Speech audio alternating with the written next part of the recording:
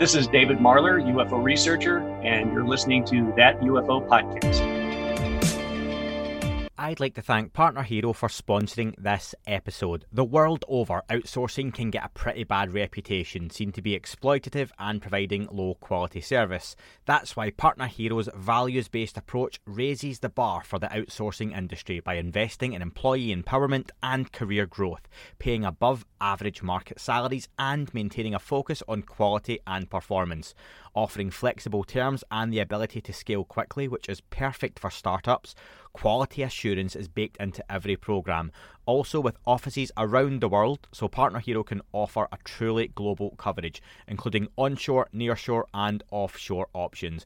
I know right now in the UFO community we are all waiting for a delayed report that we feel a certain organisation could certainly benefit from Partner Hero's assistance. I myself worked for outsourced companies growing up and had wildly differing experiences, facing many of the challenges that outsourced work brings. That's why Partner Hero's ethics and value-based approach really appeal to me and will to anyone looking to scale up their fast-growing business. So, if you are ready to bring in outside customer support help for your startup that feels like it's part of your existing team, check out Partner Hero. Head on over to partnerhero.com/thatufo to book a free consultation with their solutions team. Mention you heard about Partner Hero from That UFO podcast and they'll waive the setup fee. Hi everyone and welcome back to That UFO podcast. I almost forgot the name of it there for a second. I shouldn't read and speak at the same time. It's a bit of an end of year breakdown, and joining me for it as always to provide his expert analysis, that's his own words, I've got Dan. Dan, welcome back. Hello. That was my own words actually reading a review that you wrote for me, so technically your words. Well, I never wrote it. I checked it for copy, didn't I? Just to check the spelling was okay. But yeah, I think I've done it all right. Listen, as you said earlier before we hit record, I'm glad we delayed this one a few days because a few things have actually happened regarding what we were going to lead with was a bit of a very short recap on the NDAA passing, which we talked about previously on a breaking news podcast. It's been the kind of main story on the UFO social medias, that the National Defence Authorisation Act bill, which is largely, warmongering and other stuff, did have a section for UFO, UAP language. That was going to pass. It has now officially been passed, and it'll basically get put into law in the coming days if past actions and acts are anything to go by. However, there was a bit of a kerfuffle, to use a classic British phrase, in the last couple of days, and the DoD had are we calling it? I've seen it called a media roundtable, a conference call. I'm not too sure what to actually call it. Dan, what would you say they had? Media Q&A? I would say this was the one time where using the word briefing was absolutely on point. I would say a telephone briefing. Yeah, and what they done was invite a selection of journalists from different outlets, including Chris Sharp from Liberation Times was there. You had John Greenwald from the Black Vault was there, and some others that people may or may not know their names. So Ross Coulthart commented on this, and I'm just going to start with this actually, Dan, because we've kept this format pretty loose, haven't we, for updates? But yeah. I found this the most entertaining, at least, update of all of them. That Ross Coulthart mentioned that, so off the back of standforbetter.org, they had mentioned that the DoD, and I'll just quote actually, our official sources on Capitol Hill just confirmed that as of the end of business today, that was a couple of days ago now, so middle of December, none of the congressional committees have received the Pentagon's classified report on UAPs, UFOs that was due October 31st. So Capitol Hill have said, so that report that is rumoured to maybe have been put out but still not released to the public, etc., still hasn't been received by anyone. So it's not been submitted.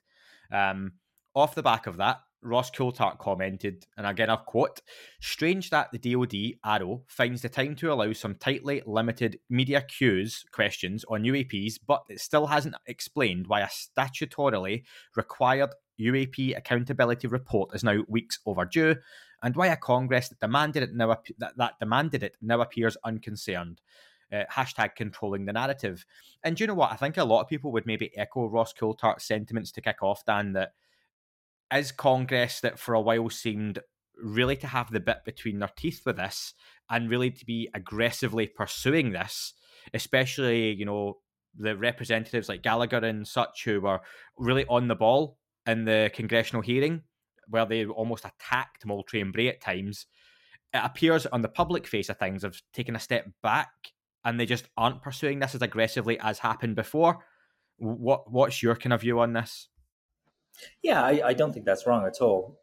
The thing to remember here is the legislation that we've got coming in allows a lot more leverage in terms of demanding that report kind of be produced sooner rather than later. And so I feel like these officials were kind of treading water until this legislation passes, which, it's passed the House, it's passed the Congress. Now it goes to the president's desk. I think it'll be signed around the 31st of December, like it was last year. But until that had passed, they don't really have any, tactics and proper channels they can strong arm through. As soon as that passes, I bet we'll see them coming back again and kind of asking questions more publicly. A lot in the NDAA as well was changed by people like Gallagher and folk like that. So whilst they have been quiet, they have been working behind the scenes as well. So it's kind of, swings and roundabouts. I wish they were more vocal about it so that the media would talk about it more. But at the same time, now, once this NDAA passes, they have a bit more that they can strong arm the report out of the organizations with. So, riffing off the top of my head here, like any good host would do, and this is me asking you this genuinely, I've not written this down and Folkstan hasn't prepared an answer for this, so he might go, but he'll probably know. Was it almost premature then to have that report have a deadline of the 31st of October? Was that almost an aesthetic thing that deadline was there? Because it's not really meant anything, has it? I mean, you yourself, Dan, you had a lovely graphic and countdown to that date, didn't you? And yep. Many others were looking at it's going to be the 31st. Yeah, but it wasn't just you. You done that because you counted down to a date that we all expected to have this report by. You then had other really well thought of journalists and others reporting that there may be October surprises, hinting at something big coming, which I never, and you saw as well, we never had any hint of anything because there wasn't anything either, was it? But no. It really ultimately meant, I mean, it might have been something and nothing happened, etc., etc. But yeah, there was never anything like sinister in the background that we heard of, and it just seemed to be that it came and went. So the date really meant nothing, and there isn't any accountability. I just wondered, is there anything you think would be happening in the background that would maybe make sure this doesn't happen again, or is it really going to be the case that the language put into this NDAA is, like you say, is going to strengthen that in future those deadlines actually mean something? The deadline was in the NDAA for last year, and if I remember correctly, it was directed at either the UAPTF or AOI MSG. So on a technicality, they can say, well, that deadline wasn't for Arrow, therefore we didn't miss anything. In the briefing, they were emphasizing that Arrow was a new organization and they were just kind of start to find their feet. So I think that they're kind of leaning on the side of, well, we just haven't had time to look at this properly. There were a few startling things in the briefing as well, but they were saying that Go for it. Arrow were kind of re-looking at the data that UAPTF had and standardizing it. And I found that quite shocking, actually, because, what the hell, quite frankly, have UAPTF and AIMSOC been doing if they haven't been kind of looking at the data or formatting it properly and making a decent database of UAP encounters?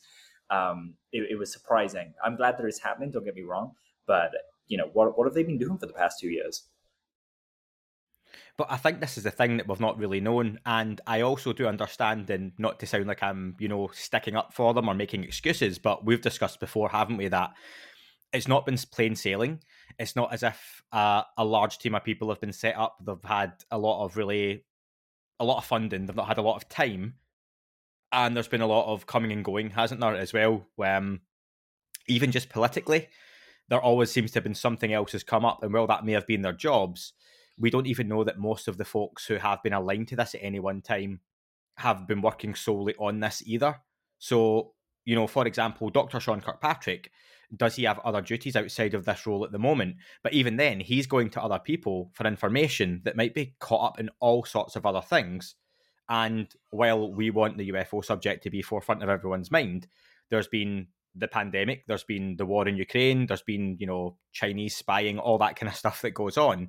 And it just no doubt takes a massive step onto the back burner, frustratingly, doesn't it? And all of that combined with red tape, bureaucracy, and just obfuscation that we know goes on makes it really, really hard to get these things going without there being a consistent time period, a consistent department, consistency of people working on that to make sure the work's actually getting done, and even the consistency of a mandate to make sure it's being taken seriously. Yeah, I think that's absolutely right. A lot of this is kind of innocuous, just red tape, like you say. But hopefully going forward now, Dr. Sean Kirkpatrick will start having those reports ready on the October dates and things like that, because dates are specified in this new NDAA.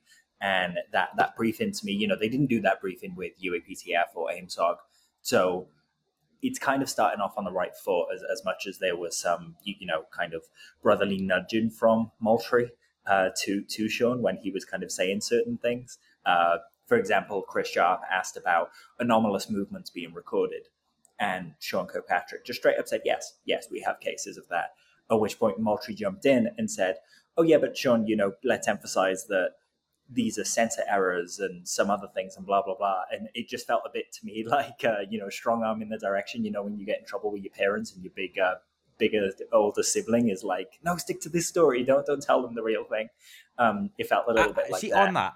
On that was one that stood out to me, because I would also find it fascinating or troubling that the nation with the biggest defense budget on the planet, trillions of dollars, has these fantastic sensor systems that they keep classified so tightly that they're getting pretty basic errors, it sounds like, showing really strange and wonderful things. When are these things not tracking missiles coming into the country, tracking devices spying on the country, tracking space debris, satellites?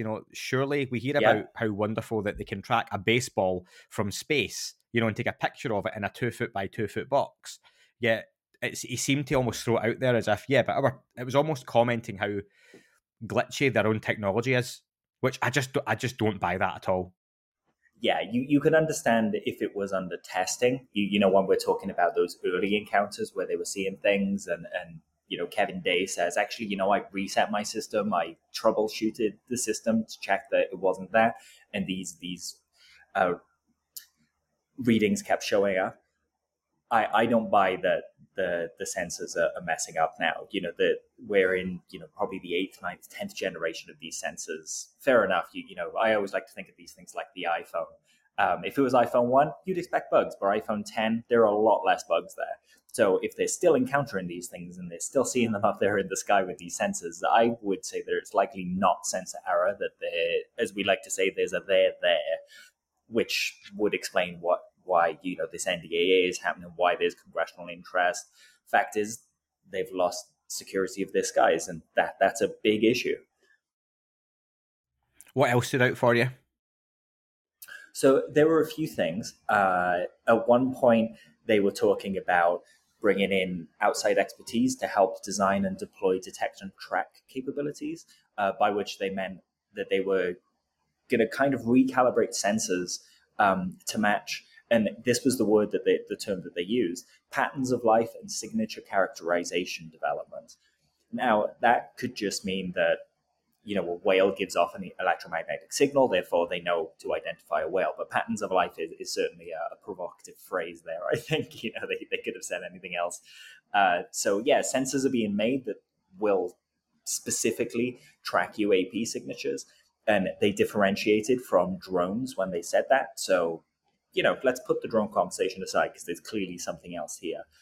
They also emphasized just on that, just regarding the detecting UAP signatures, in a couple of minutes, we're going to touch on an article by the Debrief's Chris Plain, which will be in the description for the show as well, which touches on something like that, which an independent think tank has put a paper forward for. So that will tie in quite nicely. But sorry, go on. Yeah, absolutely.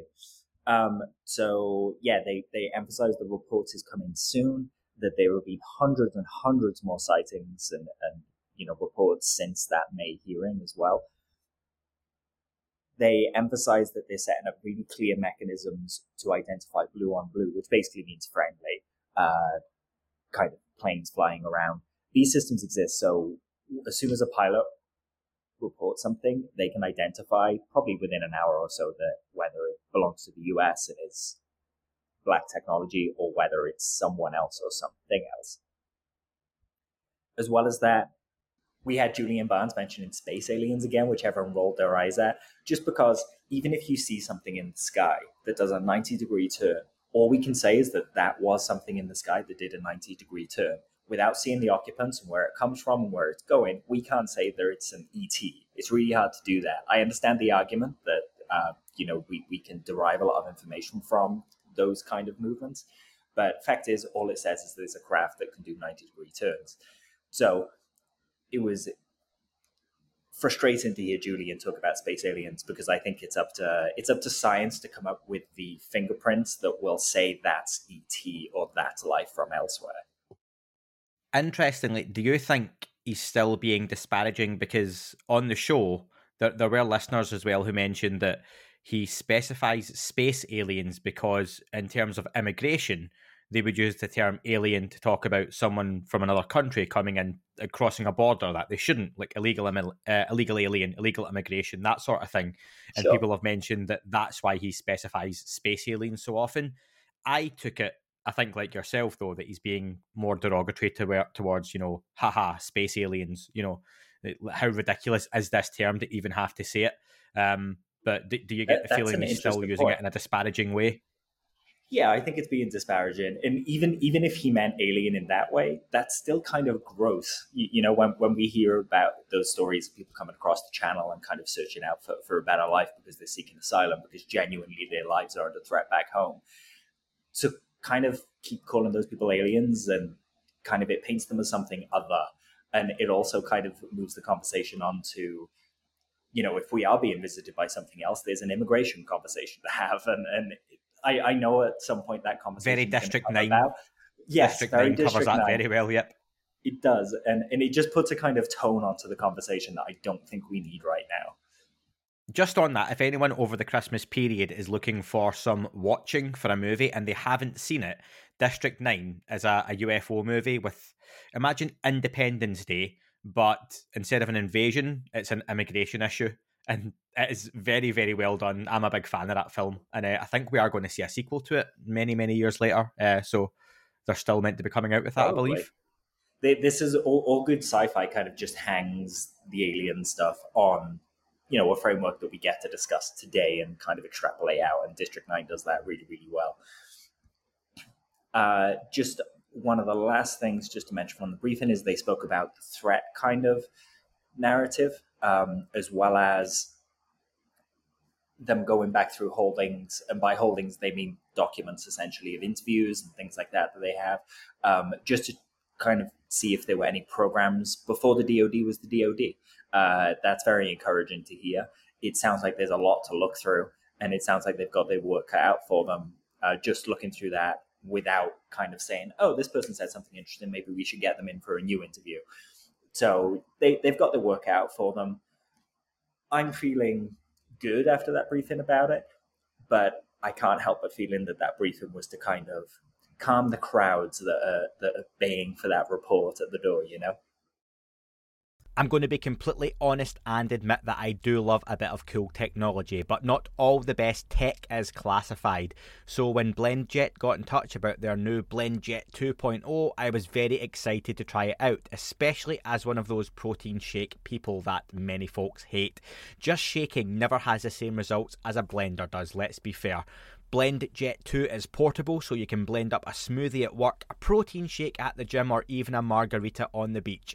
It's small enough to fit in a cup holder, but powerful enough to blast through tough ingredients like ice and frozen fruit with ease.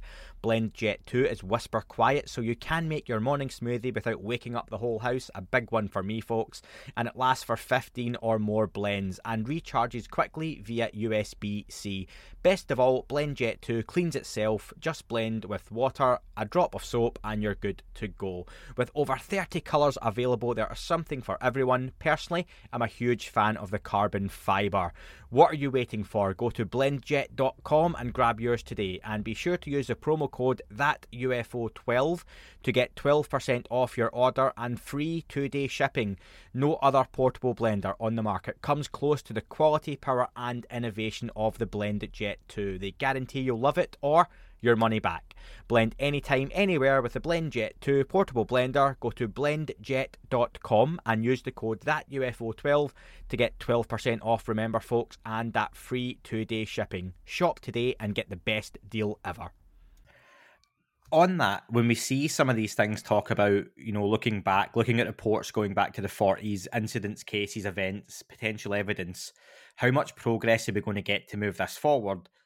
Looking back, and I don't mean weeks and months, but going back years and years, do you think a lot of this, because that also includes looking back to see, organizations or small departments that may have been active in the 60s, 70s, 80s, 90s, for all we know, there was something else during ATIP's time in a completely different part, maybe in the Air Force or something that no one knew about, that was never talked about, that we still haven't heard of, because that could happen, in 20 years' time, we find that out or something.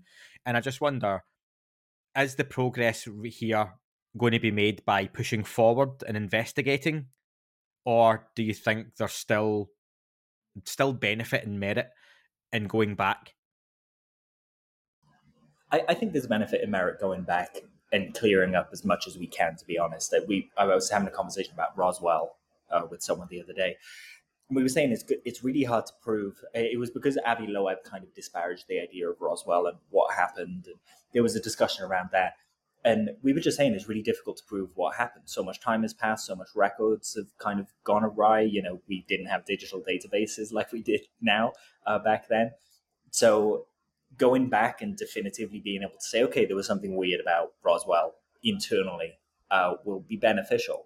However, like you said, you can't help but wonder if there's something else going on in the background. And John Greenwald of the Black Vault actually got some reports via FOIA that mentioned a Stratcom organization known as... So basically all along, Lou has always said that there was something else going on before ORSAP and besides ATIP, and that something happened between ATIP and the UAPTF. There were a number of years there where it looked like it was blank.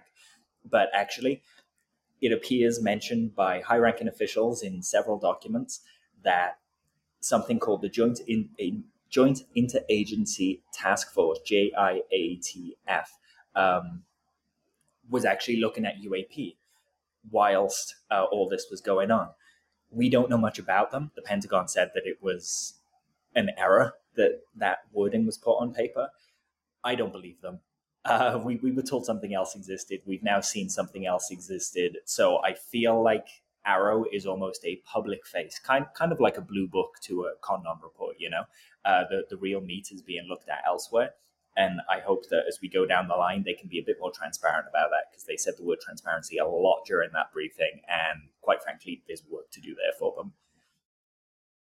And I think even if nothing else, looking back on some of these organizations that pop up just gives more credence to the idea of the fact that there is something here worth investigating. There is there, as the common phrase is at the minute, and that it's very much worth kind of plugging forward with any efforts, isn't it? So, yeah, so the NDAA is passed. It's going to be signed into law, and the UAP language is, I think, going to take up a large part of what gets talked about in 2023 going forward, hopefully, as well, and show some real progress within the UFO topic at a political level. Fair to say?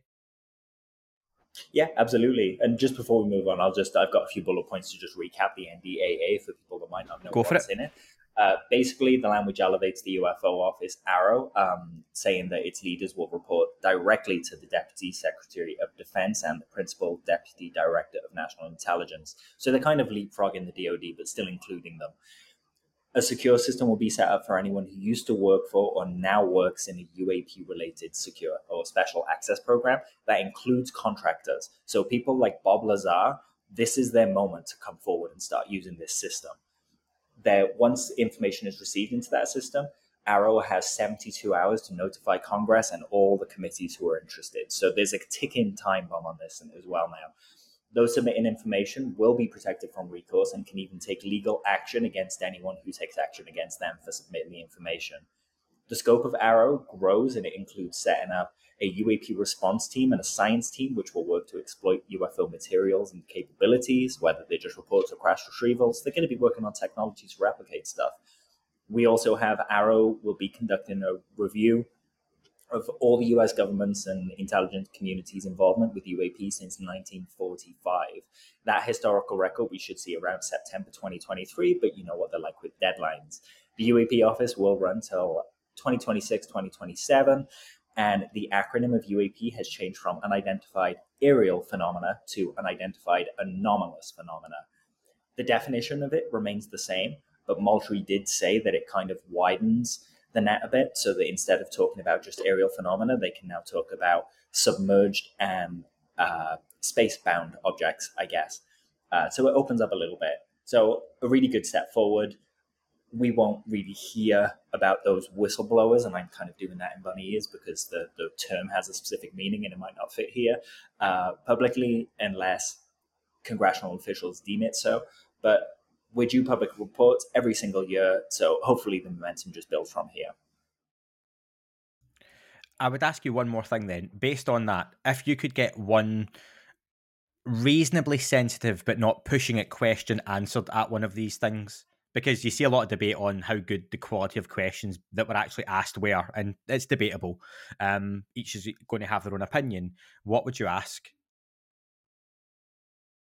I would probably want to drill down on something because they keep saying we don't have anything off planet, we don't have anything external, we don't blah, blah, blah. We know Congress is being briefed by certain people who have alluded to craft not made by human hands. I think I would ask something around there just to kind of drill down on the detail there instead of letting them get away with saying, no, it's not ET. Emphasize, well, I'm not saying it's ET, I'm saying that there's something there. Let's open up. So, for example, they said, we don't have any material that's from an unknown source. I would want to ask, okay, so what material do you have from a known source and what was the source? Like all the kind of language games play with things, if that makes sense. Yeah, I think I would be asking, because I think this would really narrow down on the idea of it being Chinese, Russian, US, regarding the space-bound objects. Kind of two-parter. One, how far out are you tracking these objects coming from? And also, when you're tracking them leaving, how far out can you track them? And I just wonder, because if it's China and Russia, I get these things might be in orbit still, their own drones and satellites. But if these things are then flying off into the vastness of space, that starts to eliminate possibilities. So I would like to know that, the actual tracking of it, how far these things are found coming in from and how far they go out.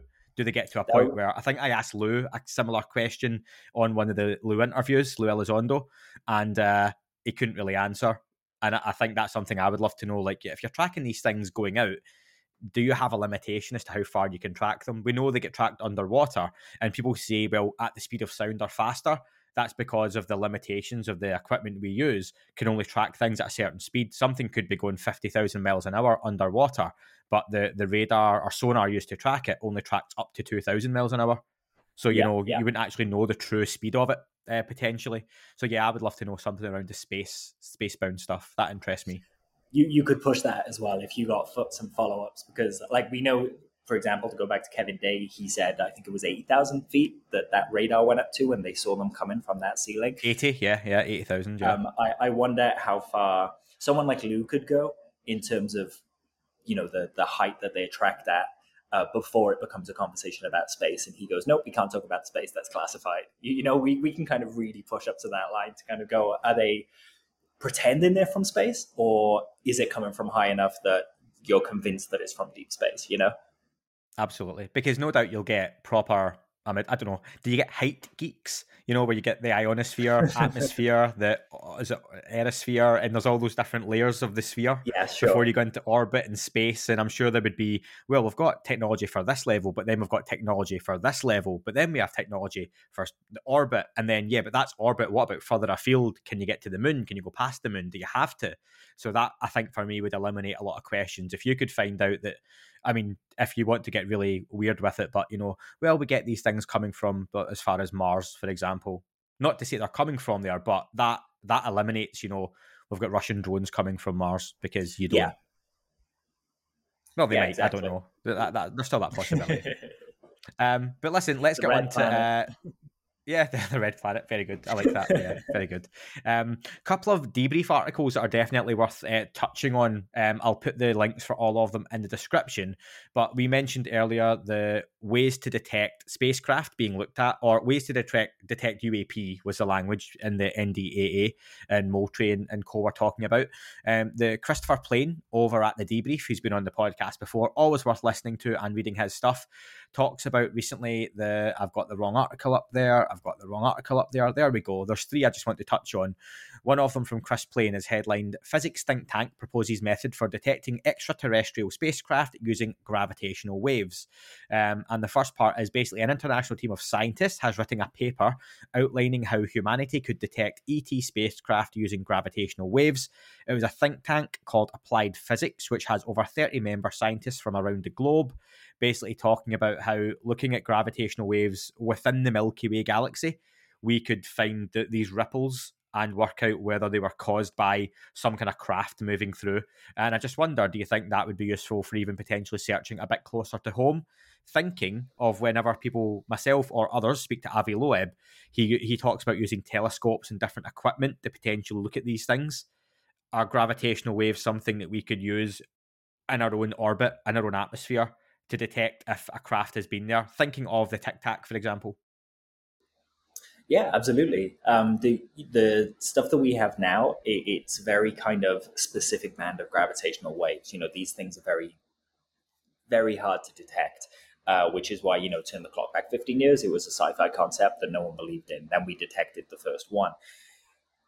It would be a really clever way, I think, to track things using gravitational based propulsion, but also I finished the second book in the 3-Body Problem series, or it's called the Remembrance of Earth's Past series, but I wish they would just change the name because we all call it the 3-Body Problem series anyway.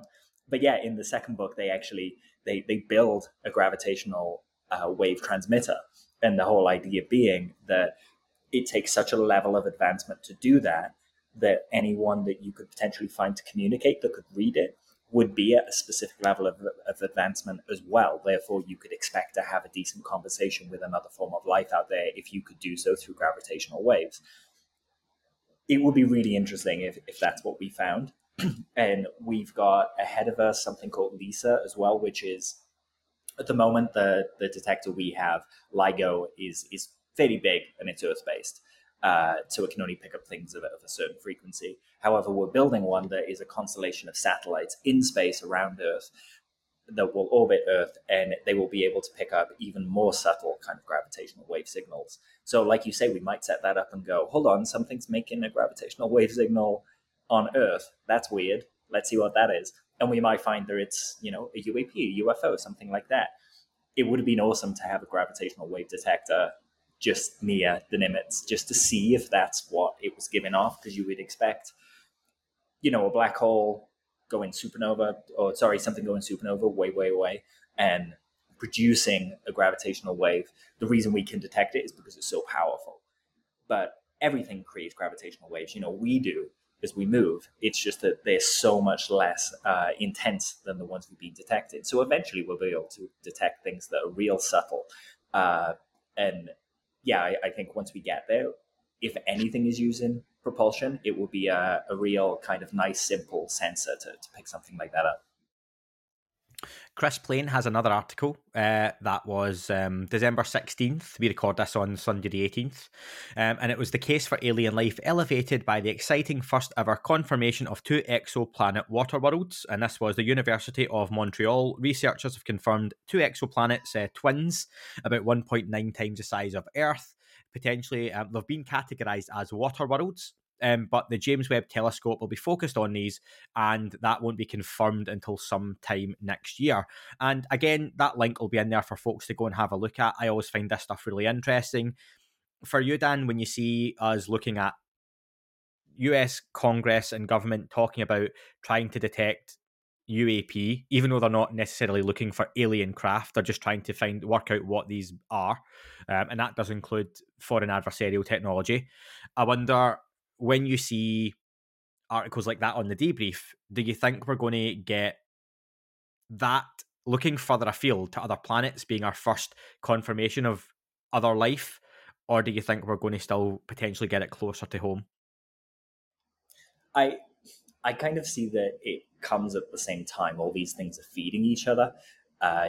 You know, I think it was, I want to say like 5 to 10 years ago, we thought there were no exoplanets.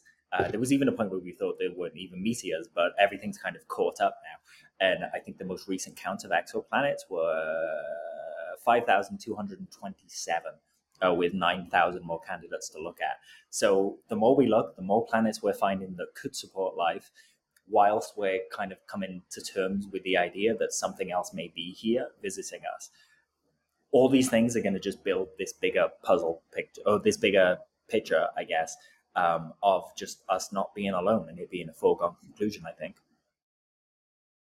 And again, just to top that one off, Micah Hanks, again from the debrief, wonderful article titled "Signals of Interest Turn Up in SETI Search Aided by Citizen Scientists," and they're very quick to mention within the article the quotes that there are, again, looking out into the universe for ET signatures from other planets, other civilizations that may have been broadcast, that two signals picked up are signals of interest, and while they're very quick to dismiss, they are not saying these are alien in their origin.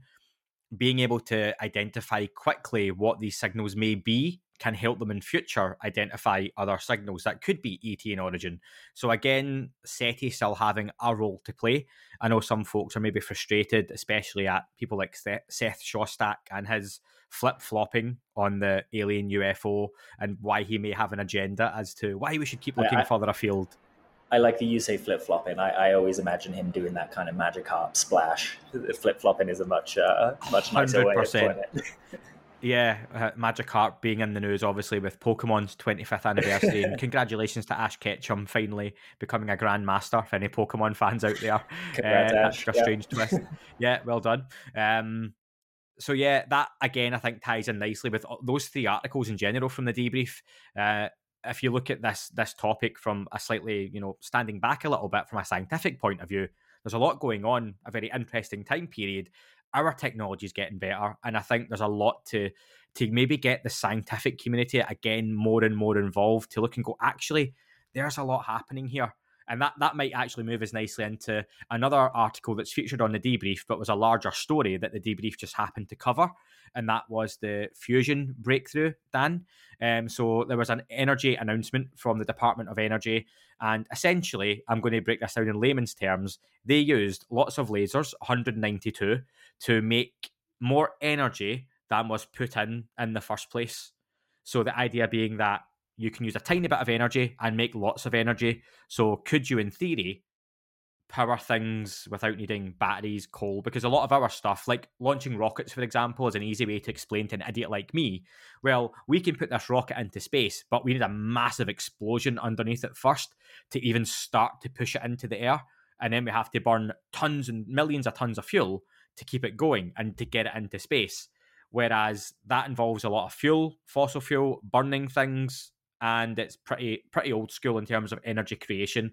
And us, with an interest in the UFO topic, we hear about these fantastic craft and how they can literally make energy almost out of nothing, or in a much cleaner and safer way than we can. So I know you, though, Dan, had a slightly, not negative, but more pessimistic take on this announcement, but also that you're more positive for the future. Does that make sense? And I'll let you explain it. Yeah, absolutely. So the idea was that people were complaining that the amount of energy that went into the National Ignition Facility to conduct this experiment was a lot more than they got out. Therefore, they didn't get out more than they put in. But since kind of reading all that stuff, I've done a bunch of research and kind of looked around. And actually, we have to separate the facility from the experiment. The amount of energy put into the experiment with lasers that were less than 1% efficient still produced more energy than they put into it. Now, the National Ignition Facility was actually using lasers that are like 20 to 30 years old. So the efficiency sucks. So if we were to do this very same experiment with modern lasers that were, we can get up to like 10, 20% efficient now, we would have exponentially more energy coming out of it.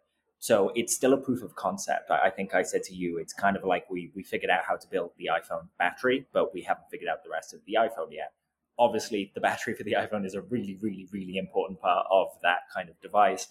So it's incredible that we've been able to make that. What I find interesting is, so there are two types of fusion. One is the one we saw this week. So go on. And is that nuclear fission and nuclear fusion? So basically two techniques of getting fusion. Okay. So one of them is what we've seen this week, where you drop a little pellet into a bunch of lasers and they fire at it, and the reaction creates plasma. The energy that we get comes from that plasma. The other one is that, again, you kind of have a stream of hydrogen under compression in a magnetic chamber that's a kind of a donut shape. And that actually, you don't need to shoot pellets once you start that process. That's a process that keeps giving energy. So people think that magnetic, I forget the magnetic confinement, that's what it's called, is a lot more promising. But it actually, all of these things feed into one of these techniques actually becoming an industry within a couple of decades. So no matter what we're looking at plasma giving us a lot more energy than we've previously had. And we're talking exponentially more as well. So like you say, we could start powering spaceships with them. We could start powering all sorts of things with them. There's so much science out there that we don't do because we don't have the energy requirements for it. This kind of stuff would help us get there. So whilst, we're not going to be able to take what they did this week and kind of go, oh yeah, we can, within a few years, build a power plant out of it. There are a number of problems with that. They need to scale it, drop in that pellet into the lasers as well. They need to be able to do that multiple times per second. At the moment, they're doing it once a week. So it's rather slow compared to where we need to be.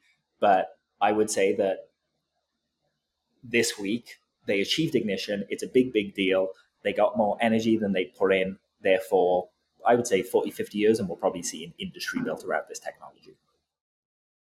Something that I looked at was, again, I was like, nuclear fusion, but we've got nuclear fission. So nuclear fission is, if I'm correct, us breaking down atoms to create electricity. So we destroy to create.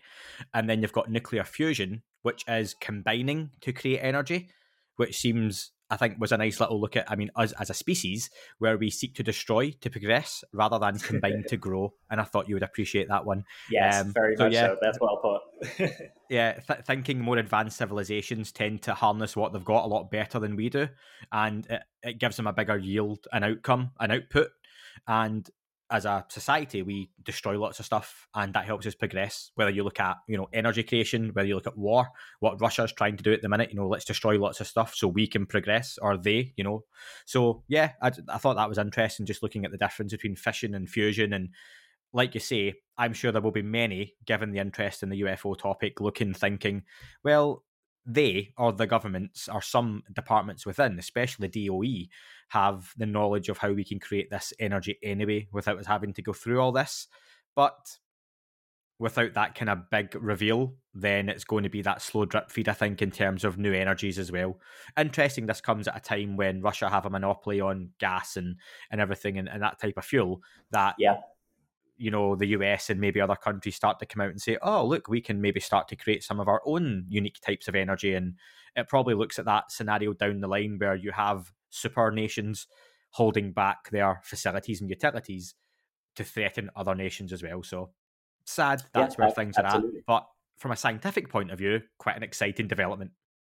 It's interesting as well that, once again, it's nature. These are processes that take place in stars.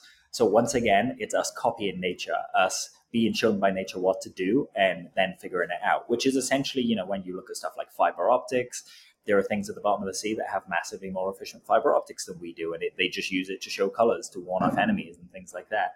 So nature inspires us in a lot of ways. And it's not lost on me that this is, I talk about plasma a lot and the possibility of intelligent plasma, and plasma being kind of a key to the UFO technologies. And here we are looking at plasma. There's something in this, man. I can feel it in my bones. Well, on that note, have you got anything else to add, Dan? Because I'm going to finish with a quote for this one. Oh, sure. Just wanted to touch on the fact that Obama's production company are adapting the story of Betty and Barney Hill. A lot of people have been talking about this because Obama, he came out on the James Corden show and in a few other places, and he's spoken about UFOs very seriously, very frankly. That has a lot of weight for people, and yeah, so they're going to be adapting Higher Ground Production. It's called. They're going to be adapting the Betty and Barney Hill story. Which was just in the 1960s, basically one of the first kind of most famous abduction cases. A lot of speculation has been happening as to why Obama is doing it, and what kind of saying, well, the briefing happened and it's getting reported the day after that they're making this thing. We actually had someone on our Discord kind of say that they've read the script, and they were saying it leans less against their abduction story and more on the kitchen sink elements of the drama, given Betty and Barney were a mixed race marriage at a time when that was very dangerous. The script is ultimately a speculation on the isolating impacts of both ordinary and extraordinary. But as such, that person wouldn't place too much emphasis on Obama's involvement. I thought that was a really cool statement to be able to add. I like it. Well, Dan, thank you for your time. And we may have another pod before the end of the year with a bit of a recap. Not too sure timing wise how that'll work out yet. If not, it'll be very early in the new year. However, I'd like to finish off with a quote from the late comedian Bill Hicks. It would have been his 55th birthday a few days ago, and I thought this one was apt. Today, a young man on acid. Yeah, Bill was good. Way ahead of his time. Today, a young man on acid realised that all matter is merely energy condensed to a slow vibration, that we are all one consciousness experiencing itself subjectively. There's no such thing as death. Life is only a dream, and we are the imagination of ourselves. Here's Tom with the weather. That is all for this week's show. Thank you very much for listening. Please remember to leave the podcast a review on your chosen platform. You can like, retweet and subscribe. That would all be very much appreciated. The shows are being uploaded onto YouTube as we speak more and more. You can sign up at patreon.com/That UFO podcast to access the shows ad-free as well. Please get in touch on Twitter, Facebook, Instagram, That UFO podcast. Of course, on Twitter, it's at UFO UAPAM. And again, folks, as always, keep looking up. You never know what you might see. It